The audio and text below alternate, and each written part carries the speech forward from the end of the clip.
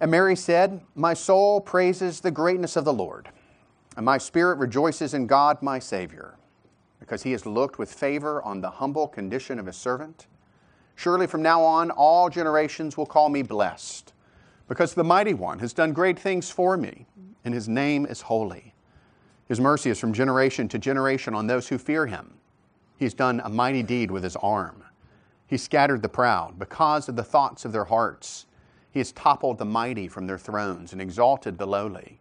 He has satisfied the hungry with good things and sent the rich away empty. He has helped his servant Israel, remembering his mercy to Abraham and his descendants forever, just as he spoke to our ancestors." This is God's word for us this morning. Please be seated. Well, Merry Christmas to all of you. I know we've got one more day, but it's coming. It's coming very quickly, and it is really a wonderful season of the year, isn't it? It's a sweet thing to be able to celebrate the arrival of the Lord Jesus, to think about that. I love the time that I get to spend with family and with friends. I love the food that I get to eat during Christmas, the gift giving. One thing I enjoy in particular is a tradition we have of making homemade cinnamon buns and then eating that together as we do gift exchange on Christmas morning. Those are gluten-free cinnamon buns, but they taste really, really good. They're really well done, and I love them. I also love the music of Christmas. You're probably, if you're like me, many of you have spent some time riding in your car over the past few weeks, driving down the road and singing along with Christmas classics like Frosty the Snowman and Jingle Bells. And I'm dreaming of a white Christmas. It's interesting, those songs are, those are just decades and decades old, and yet our culture continues to sing those years after year. And it shows us that our culture enjoys celebrating Christmas, even though as a culture we are slowly forgetting what we're celebrating. And yet as the people of God, we know exactly what we're celebrating. And that makes it so joyful for us when we're able to sing songs in particular that point us to the reason for our celebration. If you were here this past Friday evening, then you got a treat as we were able to celebrate together and sing together some wonderful songs that talk about Jesus and his arrival, that point us to the birth of Jesus. Songs like "O Come All Ye Faithful," "O Holy Night," "What Child Is This," and "Joy to the World." It was really great to sing those songs and have those songs even sung to us by the musicians who work so hard to serve us in that way. And it was good to sing some of those same songs together this morning as we prepare our hearts to worship the Lord. That practice of singing is so important for us because it reminds us of what we're doing. It reminds us of the reason that we're celebrating, the fact that God sent his Son, the Lord Jesus, to be our Savior so that we might be forgiven for our sins. Well, we're going to be focusing in a special way on Christmas this morning as we look at a very special song. This actually is the first Christmas carol that we're studying. Here you have Mary. Her heart is overwhelmed with joy and thankfulness because she's been chosen to be the mother of the Messiah. And so she responds in praise to God. And that's a good model for us as we think about what God has done for us in sending his Son for us. And so my prayer this morning as we study this passage together is that we will respond like Mary and that our hearts will overflow with praise. And just think about it for a second. That takes an act of the will. We have to stir ourselves up to think about the gift of Christ so that we can praise him. May God help us do that this morning. Let me give you some background before we dive into Luke chapter 1, verse 46 to 55. The Gospel of Luke was written by Luke, who was a close associate of the Apostle Paul. He's known as the beloved physician. The word gospel there, it just means good news. If you're not familiar with Christianity, when you hear that word gospel, you should hear good news, because that's what Christianity is. It's not a form of a religion. It's not a series of rituals that you need to do. Christianity, at its heart, is the proclamation of good news, and it's good news about a particular person, and his name is Jesus, and he is the Savior of the world. And what a joy it is to be able to proclaim the fact that Jesus is the Savior of the world. That's what Luke is doing here. He is presenting the life of Christ. And he's doing it in a special way with special intent. So look at how he talks about this at the very beginning. Luke chapter 1, verse 1. Luke here gives us his purpose in writing this gospel. He says, "Many have undertaken to compile a narrative about the events that have been fulfilled among us, just as the original eyewitnesses and servants of the word handed them down to us. So it also seemed good to me, since I have carefully investigated everything from the very first, to write to you in an orderly sequence, most honorable Theophilus, so that you may know the certainty of the things about which you have been instructed. I love that. Luke is very bold to say that the things that I'm writing in this book, it's actual history, and I've studied it, and I put it in order. It's a very careful order so that you can know and have certainty that what we proclaim is true, that it actually happened, so that your faith can be strengthened. That's what he was trying to do. He's writing this orderly sequence of the life of Jesus to a man named Theophilus, and really to the church of all time. God, by His Holy Spirit, wrote this for us so that we would have certainty about what we believe as well. And because Luke is so careful, he's a very careful historian, because he's so careful, there are a lot of events and circumstances in the life of the Lord Jesus that are contained in Luke that you won't find in the other Gospels. Things about His birth and about His teaching and about His resurrection. There's a lot of kind of unique facets to Jesus' life that are only brought out as you look through the lens of the Gospel of Luke. And it's one of these special, only found in Luke details that we're studying this morning as we look at Mary's Song of Praise, which is traditionally known as Mary's Magnificat. Now, Luke begins with an angel named Gabriel appearing to an old man named Zechariah, a priest, and informing him that his wife Elizabeth, who was also old, too old to have children, would indeed have a child, would have a son, and his name was John, and he would be a mighty prophet who would minister in the spirit and power of Elijah. This is really the fulfillment of an Old Testament prophecy, that the forerunner to the Messiah would come before the Messiah came, and John was to be this forerunner of the Messiah, so that he could prepare the hearts of the people of Israel for the arrival of the Messiah. Zechariah initially didn't believe Gabriel's words, and yet, sure enough, very soon his wife became pregnant. Shortly after that, Gabriel also appeared to a young woman named Mary. Now, Mary is one of Elizabeth's relatives. And the angel tells her that she's highly favored by God and that God had chosen her to be the mother of the Messiah. And she would name her son Jesus. Gabriel also told Mary that her relative, Elizabeth, was pregnant through a divine miracle. And unlike Zechariah, who initially doubted angel's word, Mary believed. She submitted herself to God's will in her life. As you would expect, now, shortly after Gabriel's visit, Mary goes to visit Elizabeth. And when she arrives, another miracle happens. Just when Mary comes through the door, as it were, she begins to speak. Elizabeth hears her voice, but then also the baby within Elizabeth, John, he leaps with joy at the sound of her voice. Now, this is a miracle. This is miraculous. And Elizabeth is filled with the Holy Spirit. And then listen to what she says about Mary in verses 42 to 44. Blessed are you among women, and your child will be blessed. How could this happen to me, that the mother of my Lord should come to me? For you see, when the sound of your greeting reached my ears, the baby leaped for joy inside me. Blessed is she who has believed that the Lord will fulfill what He has spoken to her. Now, for some of us, this account is very familiar. And so it'd be very easy for us not to really be impacted in the way that we should be impacted by these truths, by these realities. But imagine how Elizabeth's words would have impacted Mary when Mary first heard this. First, an angel from God visits her and tells her that she's going to be the mother of the Messiah. And then she goes and visits her relative Elizabeth, who also has been miraculously become pregnant.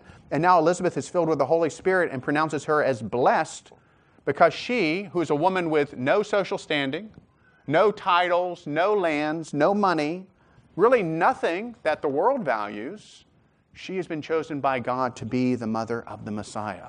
Now, how would Mary have felt in that moment? Well, we actually know how she felt because she actually overflows with praise. We see that she's overwhelmed by joy and wonder. She considered all that God was doing, and so she praises God. And Mary is a wonderful example for us in that. It reminds us, brothers and sisters, as we think about Christmas tomorrow, it reminds us that we have so much to praise God for. If we'll just look at all the good He's done and not look for the things that we don't like, we have so much to praise God for. And that's what I want the focus of our sermon this morning to be. 3 reasons to praise God at Christmas that flow out of this passage. 3 reasons to praise God at Christmas. So at Christmas, first, praise God for blessing you. We'll see that when we look at verses 46 to 50. Second, praise God for His mighty deed. We'll consider that when we look at verses 51 to 53. And third, praise God for keeping His promises. We'll see that when we look at verse 54 and 55. So first, praise God for blessing you. Now think about humans and expressing joy. We do that in many ways, right? Sometimes it's a shout. We can't really contain the joy, and we just kind of shout out loud because we are so overwhelmed, and words just don't seem enough. Sometimes we cry because we're overwhelmed by the emotion. Sometimes we hug the people around us because we know that the way to increase joy is to share it with others. And sometimes we sing. And that's really what Mary is doing in this passage in verses 46 to 55. She's really overflowing in praise to God as she thinks about what God has done for her. Let's look at this song of praise then, the first 5 verses, verses 46 to 50 again, as we begin to look at this text. And Mary said, "My soul magnifies the Lord, and my spirit rejoices in God my Savior, because he has looked with favor on the humble condition of his servant. Surely from now on all generations will call me blessed, because the Mighty One has done great things for me, and his name is holy. His mercy is from generation to generation on those who fear him." Now when you look at verses 46 and 47, it's very clear that Mary is filled with joy and praise. Verse 46, she says, "My soul magnifies the Lord." That word in the original language in the Greek, well, it really speaks of exalting or glorifying. And the idea is that her soul is praising God for what she's experienced. That word that's translated magnify there is Magnificat in Latin, and that's why this song has been known as Mary's Magnificat for centuries. In verse 47, Mary adds, "And my spirit rejoices in God." So she's filled with joy and praise. Why? Well, actually, in verses 48 to 50, she gives us 2 reasons why she's filled with joy and praise. First, in verse 48, we see that Mary is filled with joy and praise because God had favored her. And this really speaks about God's attitude towards Mary, the way God was looking upon Mary. In verse 48, the first part, she says, "Because he has looked with favor on the humble condition of his servant." Those words, humble condition there, really speak of Mary's condition in the world. And to put it bluntly, Mary was a nobody. Mary had no money. She had no title. She had no land. She had no political office. She had no power or influence. Everything about Mary was humble, and the world, as it is, would have never taken notice of a young woman like Mary. And yet God does. Yet God delights to look with favor upon those who are humble and those who are lowly. God could have chosen a rich princess to be the mother of the Messiah, but instead he chose a poor, unknown, humble young woman, but a woman who had faith in him to be the mother of the Messiah. And he looked with favor upon her, and Mary recognized that for what it was, that it was grace.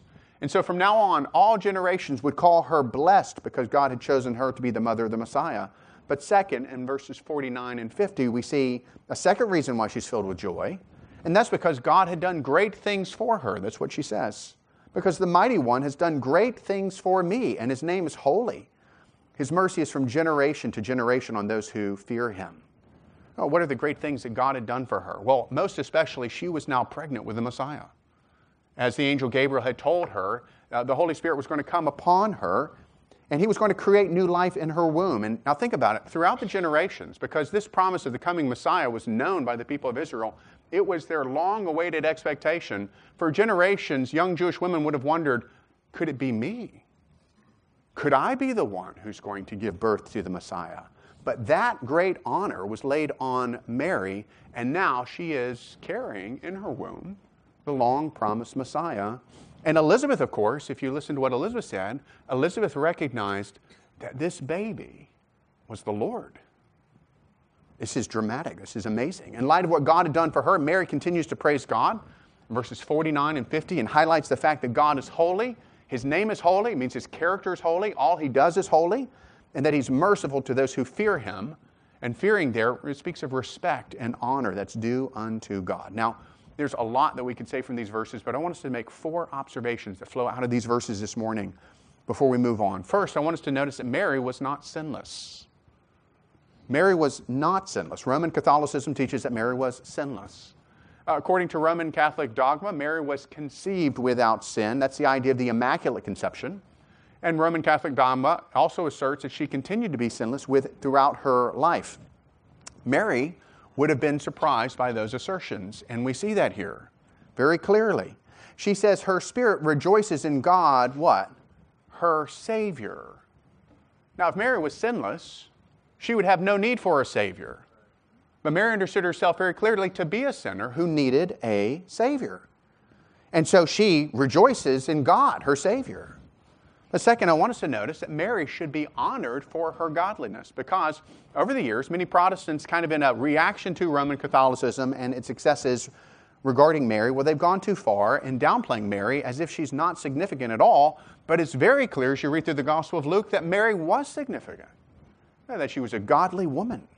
We should acknowledge that Mary was a sinner, yes, but we should also acknowledge that Mary was a woman of profound faith, and you see that here. So think about this. When she was told by the angel Gabriel that she was going to have a child, she was, in effect, being told that many people around her would look upon her as an immoral woman who had broken her arranged marriage with Joseph and was pregnant out of wedlock. You see, there was a cost to her obedience. But what did Mary say? She said this, "May it be done to me according to your word." Mary had great faith in God, even when it was costly. More than that, Mary was a woman of Scripture. Now, we've only covered the first 5 verses of this song, but you can see already just how filled with Scripture Mary was. She's really soaked in Scripture. So much of the words and the themes of Mary's Magnificat here, it flows out of Hannah's song, which Josiah read for us earlier in the service from 1 Samuel chapter 2. But beyond that, Mary's song is filled with all kinds of allusions to the Psalms and to other portions of the Old Testament. It's very clear that as a young woman, her heart was soaked in Scripture, and what flowed out of her was God's Word. More than that, Mary was marked by humility. So the Roman Catholic Church may blasphemously call Mary the Mother of God and the Queen of Heaven. But that's not how Mary refers to herself. No, what does she say about herself in verse 38? She called herself very humbly the Lord's servant. As you read through this, there's no hint of pride at all in Mary that she'd been chosen to be the mother of the Messiah. Instead, she's marked by this humble amazement at God's favor, and so she offers thanksgiving and praise for the way God had blessed her. So, Christ Fellowship, it's right for us to avoid any excess of praise to Mary or worship of Mary, but it's also right for us to deny any kind of opposite error of downplaying Mary as if she's not significant, because she was a woman of faith, and she is to be honored and she is to be followed in terms of the example of her life. A third observation. Mary was, in many ways, the most privileged of Christians. Bryce shared this observation with me, this insight, and I was encouraged by it. I wanted to share it with you. When we think about Christians who have experienced great privilege, you typically think of the apostles, the disciples, who were able to spend time with Jesus for 3 years and saw all of his miracles. We think of men like Paul and Peter. But consider the privileges that Mary enjoyed. Right, from the very first time that the baby Jesus kicked in her womb, all the way to his death and his resurrection, she had kind of a front and center seat to watch a perfect life unfold. So she watched the baby Jesus as he's babbling happily and he's struggling to crawl. And she watches him as a child, as he's polite, respectful to his parents, kind to his brothers and sisters. And yet he has amazing insights into God's Word that amazes the religious scholars of his own time. She saw Jesus as a young man who was diligently learning carpentry under the tutelage of his father Joseph. She saw Jesus when he began his ministry in Cana and he turned water to wine, a creative miracle. She followed his amazing career for 3 years as she watched him teach with the wisdom of God. As she watched him heal the sick, as she watched him cast out demons and feed the masses. She rejoiced with his followers when he entered into Jerusalem in his triumphal entry, and she wept and followed along behind him as he was beaten and bloody and bruised and carrying the cross because he was going to Calvary to die for her sins and for our sins. And praise God, she saw Jesus raised from the dead and glorified and exalted, never to die again.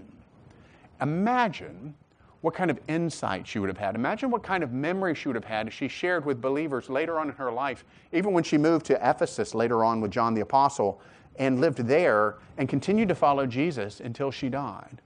She would have been overflowing with insight into the character of the Savior because in many ways, Mary was the most privileged of Christians. And think about this. In a day when Christianity is often labeled as misogynistic, isn't it interesting that the most privileged Christian who ever lived was a woman? A fourth observation, at Christmas, Mary's example of joy and praise is a good one to follow. Verses 46 to 50, what's she doing? She's overwhelmed by the good things that God has done for her. So what does she do? She overflows with praise to God. And she praises God for the ways that He had personally blessed her. That's what she's focused on, the way God had blessed her personally, blessed her individually. And you know what, brothers and sisters? It is right for us at Christmas time to stop and think about the way that God has blessed us personally and to praise Him for His good work in our lives. I know my own story. I was raised in the church. My father's a pastor. I heard the gospel from my youngest ages, but by the time I was an early teenager, my life was characterized by lying and by getting drunk and by partying and by cursing, and I was really good at all of that, and very few people knew about it, and I was a world-class hypocrite. But then God in His kindness, around the age of 16, not entirely sure, He showed me that the life I was living for, the things of the world that I was living for, He showed me just how empty they were. And He put a desire in my heart to follow Jesus, and He saved me. And for the past 30 years, He's been walking with me, and I'm far from perfect. You can ask my wife and children, there's still lots of room for growth. And yet Jesus has been faithful for almost 30 years to just walk with me on this path to heaven, and I'm not there yet, but by God's grace, I'm going to get there. And that's because Jesus is faithful. And He's blessed me in that way. And if we were to go around the room, many of you could say exactly how God has been gracious to you through Jesus and how He saved you and He's made you new. And it's a good thing for us to think about at Christmas. And it's a good thing for us to praise God for, that we would praise Him for the ways that He has blessed us personally, and that we would think about just how significant it is that God has done that. You know, perhaps before you open the first present tomorrow, you can just stop and praise God for the way that He has personally blessed you and granted you His salvation if you're a follower of Jesus. Well, look at verse 46 to 50. We see that at Christmas we should praise God for the ways that He's blessed us personally through Jesus. A second reason to praise God for His mighty deed. The 19th century British parliamentarian William Wilberforce was wealthy. He was a powerful statesman. He had lots of influence. He was also a very faithful follower of Jesus. And he made it his life's work to see slavery in England be abolished. And he worked at that for 20 years. Failure after failure after failure, but kept pressing on until in 1807 the British Parliament passed the Slave Trade Act. And Wilberforce was in many ways a remarkable combination of worldly power and faithful faith in Jesus Christ. But you know what? That combination is very rare. There are not many William Wilberforces in this world. Instead, most of the time, people who have power and money and influence, they want nothing to do with Jesus and Christianity, because Jesus demands that those who follow Him, they must humble themselves, acknowledge their sin, and acknowledge their need for a Savior, Jesus, to rescue them. You see, in many ways, the gospel actually kind of turns the world upside down. The gospel humbles the rich and the powerful and exalts those who are humble and those who are lowly. And that's really the reality that Mary speaks of when she continues in her song in verses 51 to 53. Look at those verses. Mary continues, He has done a mighty deed with His arm. He's scattered the proud because of the thoughts of their hearts. He's toppled the mighty from their thrones and exalted the lowly. He's satisfied the hungry with good things and sent the rich away empty. So in verses 46 to 50, Mary's praising God for what He'd done for her personally. Now in verses 51 to 53, Mary's praising God for what He will accomplish for His people. She's really speaking with something of a prophetic foresight here, a prophetic perspective as she looks ahead to what God is going to accomplish through the life of the Messiah, Jesus, whom she was carrying. And what God would accomplish was so certain that Mary could speak of it as if it had already occurred. So what did she foresee God accomplishing through the ministry of the Messiah? In verse 51, she says, God has done a mighty deed with His arm. What is that mighty deed? Well, most especially, that mighty deed is the cross of Jesus Christ and all that flowed out of it. The ministry of the Messiah in its totality, what it would do in the world. On the cross, Jesus, the Messiah, laid down his life for sinners like you and I. He bore our sins so that we might be forgiven. He did more than that, though. The cross was really a vindication. It was a vindication of those who had faith in God, who feared him and who served him. You see, the world has always mocked those who love and fear and serve God. That's not new in the last 7 years. That's not new in the last century or millennia. That is as old as Cain and Abel. The world exalts money, power, riches. It wants nothing to do with a religion that requires humility and repentance and dependence upon God. The people that make the headlines are the great and the powerful and the mighty ones. The Joe Bidens and the Donald Trumps and the Xi Jinpings and the Vladimir Putins. The world fawns after those kind of ungodly and beautiful entertainers like Taylor Swift and Jay-Z and Beyonce. And be very careful what you let your children listen to. It's poison. But the world loves it. And the world loves the philosophy that they just kind of subtly pour into their lyrics. But you know, the world has no time and no interest for godly and humble people like Elizabeth and Zechariah and Mary, or like Kimberly Ferguson or Trevor Stalnaker or Kristen Garino. Yeah, the world's not very interested. And when you look around on the surface, it seems like maybe the world's right, because all those beautiful people and all those powerful people, they seem to live their best life, don't they? They've got the health, they can afford whatever they need. They've got the houses, they've got the cars, they've got the fame and the charisma. But friends, you have to understand what the Messiah came to do is to bring a great reversal in this world. So that those who are great and powerful and known in the world, ultimately, those who seem to have all the influence, ultimately, they're the ones who are not esteemed by God. But the ones who are esteemed by God are the humble and lowly. Those who acknowledge their need for God. Those who confess their sinfulness. And those who cry out for God's mercy. At the cross, Jesus gave proof to this. That's the mighty deed that God has done. It's the means of this great reversal. Why? Well, this is what Mary's speaking about in 52 and 53. Look, she says, through the cross, God has scattered the proud because of the thoughts of their hearts. He's toppled the mighty from their thrones and exalted the lowly. He's satisfied the hungry with good things and sent the rich away empty. What did the cross do? Well, in God's eyes, now it's those humble and lowly ones who are exalted. Those who have faith in Him, they're exalted. But the rich and the mighty who reject Christ, well, in God's eyes, they are outcasts. And here's the thing. And here's the thing that Mary was seeing so clearly. The day is coming when that distinction is going to be seen by all. We don't see it now, but we will. Jesus rose from the dead, and Jesus is coming again. And when He returns, He's going to demonstrate His utter and complete victory over all of His enemies. And when He establishes His kingdom, those who were humble and seemingly insignificant and have trusted in Jesus, well, they'll be shown to be right. And those who are proud and arrogant and rejected Jesus and sought worldly power and fame, they will be shown to be wrong, and they will suffer loss. And this is what Mary was seeing so clearly as she speaks of the mighty being toppled and of the lowly ones being exalted. So friends, sitting where you are this morning, I wonder which one you are. Do you still look at this world and all the shininess and all of the riches and all of the power and all of the influence, and do you long for that? Is that what you're living for? Want to be a little more known, want to be a little more famous, want to be a little more influential, want to have a little more money? Do you want that? Or have you realized that God exalts the humble and the lowly? And have you confessed your sins? And have you put your trust in Jesus? If you understand yourself to be hungry for righteousness, if you understand yourself to be poor in spirit this morning, you're blessed, Jesus says. You're blessed.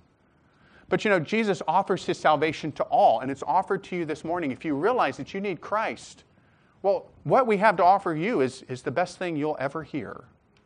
And it is the free proclamation of salvation through Jesus Christ, and it's offered to you this morning because, friend, you're just like us, and you were created by God to know Him, to have a relationship with Him, to walk with Him. But our first parents, Adam and Eve, they sinned against God. They rejected His good command. They decided it would be better to live for themselves. than to live for Him. And so they sinned against Him, and we sinned in them. And because we've come from them, we've all inherited that same sinful nature that makes us want to live life for ourselves. And often living life for ourselves means wanting to make myself powerful and wealthy and known. And I want to be out there in front of other people. And it leads us to sin against God and to break His commands, and it also leads us to hurt others as well. And that kind of heart idolatry of putting other things in God's place, that's sin. And sin is serious, because sin separates us from God, and sin brings us under the wrath of God, so that if we were to stand before God, based on how we've lived our lives, no one would be able to stand before God and say, God, I've done a good enough job to make it into heaven. You see, Christianity is not a way that you can be good enough for God. Christianity is the proclamation that no one has lived a life that's good enough for God except Jesus. And that's the good news. That's the good news of Christianity. That's the mighty deed that God has done, is sending His Son into the world, which is what we're celebrating. And this Son would come and live a perfect life. And then when the time was right, He would lay down His life on the cross as a sacrifice for sinful people like you and me, bearing in Himself the wrath of God. He died, but then He rose from the dead. And now the good news of Christianity, this proclamation of the gospel this morning, is that if you understand yourself this morning to be a sinner who needs a Savior, that's Jesus. And all you have to do is cry out for His help. All you have to do is ask Him to be merciful to you. Put your trust in Christ and Christ alone. Put your hope in Jesus and Jesus alone, and you will be saved. And that, friend, is the path to exaltation. That path is the way that God will look upon you, and you who are lowly, you will be exalted in His eyes. He will make you a son or daughter of God. And that is offered to you this morning. And our prayer is that if you have not done that before, that today would be the day that you would do that. And then we want you to join us as we praise God for the mighty deed that He's done. As we praise God for this work that He's done of kind of reversing the world and turning it upside down, and then offering us life. We pray that you will do that and join us in praising God for all that He's accomplished. There's a final reason to praise God from this passage this morning, verses 54 and 55. Praise God for keeping His promises. Verses 54 and 55, what's Mary doing? Well, she's continuing to look ahead to all that God is going to accomplish through her Son, Jesus, through the Messiah. She says that God has helped His servant Israel, remembering His mercy to Abraham and his descendants forever, just as He spoke to our ancestors. Now, when Mary says God has helped His servant there, she's rejoicing in the fact that God has now sent the Messiah, the long-awaited hope of the people of Israel. So again, from the time of Abraham, God had made these wonderful promises to Abraham and Isaac and Jacob and David. And for thousands of years, the people of Israel had been waiting for the Messiah. And now the time for the fulfillment of those promises had come as Mary is carrying the unborn Messiah in her womb. Now, many Jews in the first century, they were looking for a Messiah who was going to come to be a political leader. He was going to be a conqueror. He was going to overthrow the Romans. He was going to establish a Jewish kingdom that was going to last forever. It's very possible that Mary shared those same expectations with many around her. But you know, the rest of the book of Luke and the New Testament teaches us that God was not going to fulfill His promises in precisely the way that the people in the first century were expecting. When Jesus came the first time, He did not come to be an earthly ruler, an earthly king. He was a king, but He did not come to establish His kingdom at that point. No, He came to offer Himself as a sacrifice. But friends, He is coming. He is the King. And He will establish His kingdom, and it will last forever. His mission when He came the first time was primarily, though, to fulfill the promise that God had made to Abraham in Genesis chapter 12, verses 1 to 3. Let me read that promise. If you want to understand your Bible, you have to understand Genesis 12, 1 to 3, and understand that the Bible is the unfolding of how God is fulfilling this promise.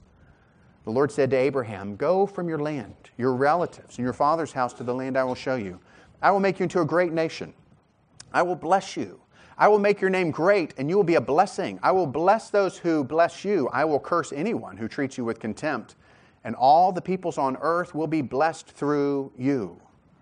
Now, how did God keep this promise to Abraham? Friends, He kept it through the cross of Jesus Christ.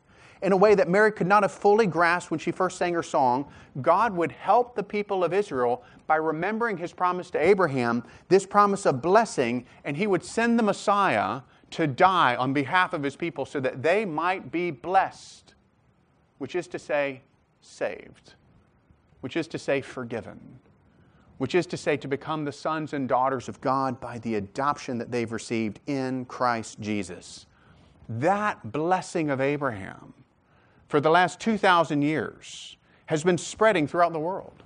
And you, all the nations of the world, will be blessed, God says to Abraham. How's that been happening? That's been happening as the proclamation of the gospel has gone forth from Jerusalem and Judea, and it is now spread to the uttermost parts of the earth. And that message of salvation will continue to spread, and more people will enter into this blessing of Abraham until Christ returns and establishes His earthly kingdom. Friends, God has kept His promise. God has helped His people, Israel. And it's right for us to praise God for being a promise-keeping God. So like Mary, we should praise God for keeping His promise. You know, at Christmas, we rightly focus on the fact that God is giving us the Savior, but we need to keep in mind that in giving us the Savior, Jesus, God was fulfilling dozens of promises. As you read through and study the Old Testament, you see literally dozens of promises about the Messiah, what He would be like, how He would be born, where He would be born. And Jesus fulfilled each and every one of those. Jesus fulfilled God's promise to Abraham and Isaac and Jacob. Jesus fulfilled God's promise to David that his throne would be established forever. Jesus fulfilled all of the promises of God to the prophets that give us such detail into the fact that He would be born of a virgin and born in Bethlehem and then born to die for the sins of His people.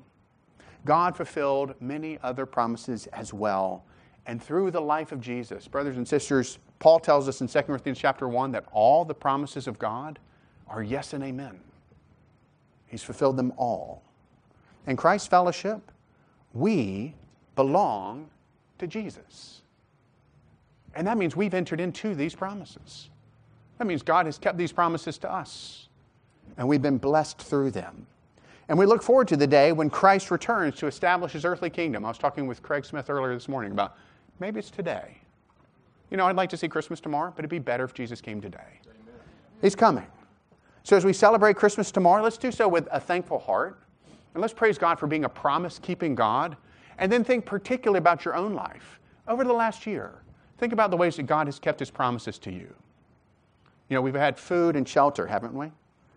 He's forgiven all of our sins. Every time we've asked, He's forgiven all of our sins, as He promises in 1 John. He's met us with new mercies each morning. Sometimes you go to bed at night and you're like, I don't think I can do that again. And then there's fresh mercy the next day. It's amazing. And He's never left you or abandoned you. And God has done so much more. Why? Because He's a promise-keeping God. And we should praise Him tomorrow and today. Mary's Magnificat is quite a song, isn't it? She's overwhelmed as she considers God's love and favor towards her. She responds in praise, and she teaches us to do the same. That we be a people who are marked by praise to God for all He has done for us in Christ. So tomorrow, as we celebrate Christmas, let's praise God for the ways that He has blessed us personally. Let's praise God for His mighty deeds. And let's praise God for being a promise-keeping God. And let's pray.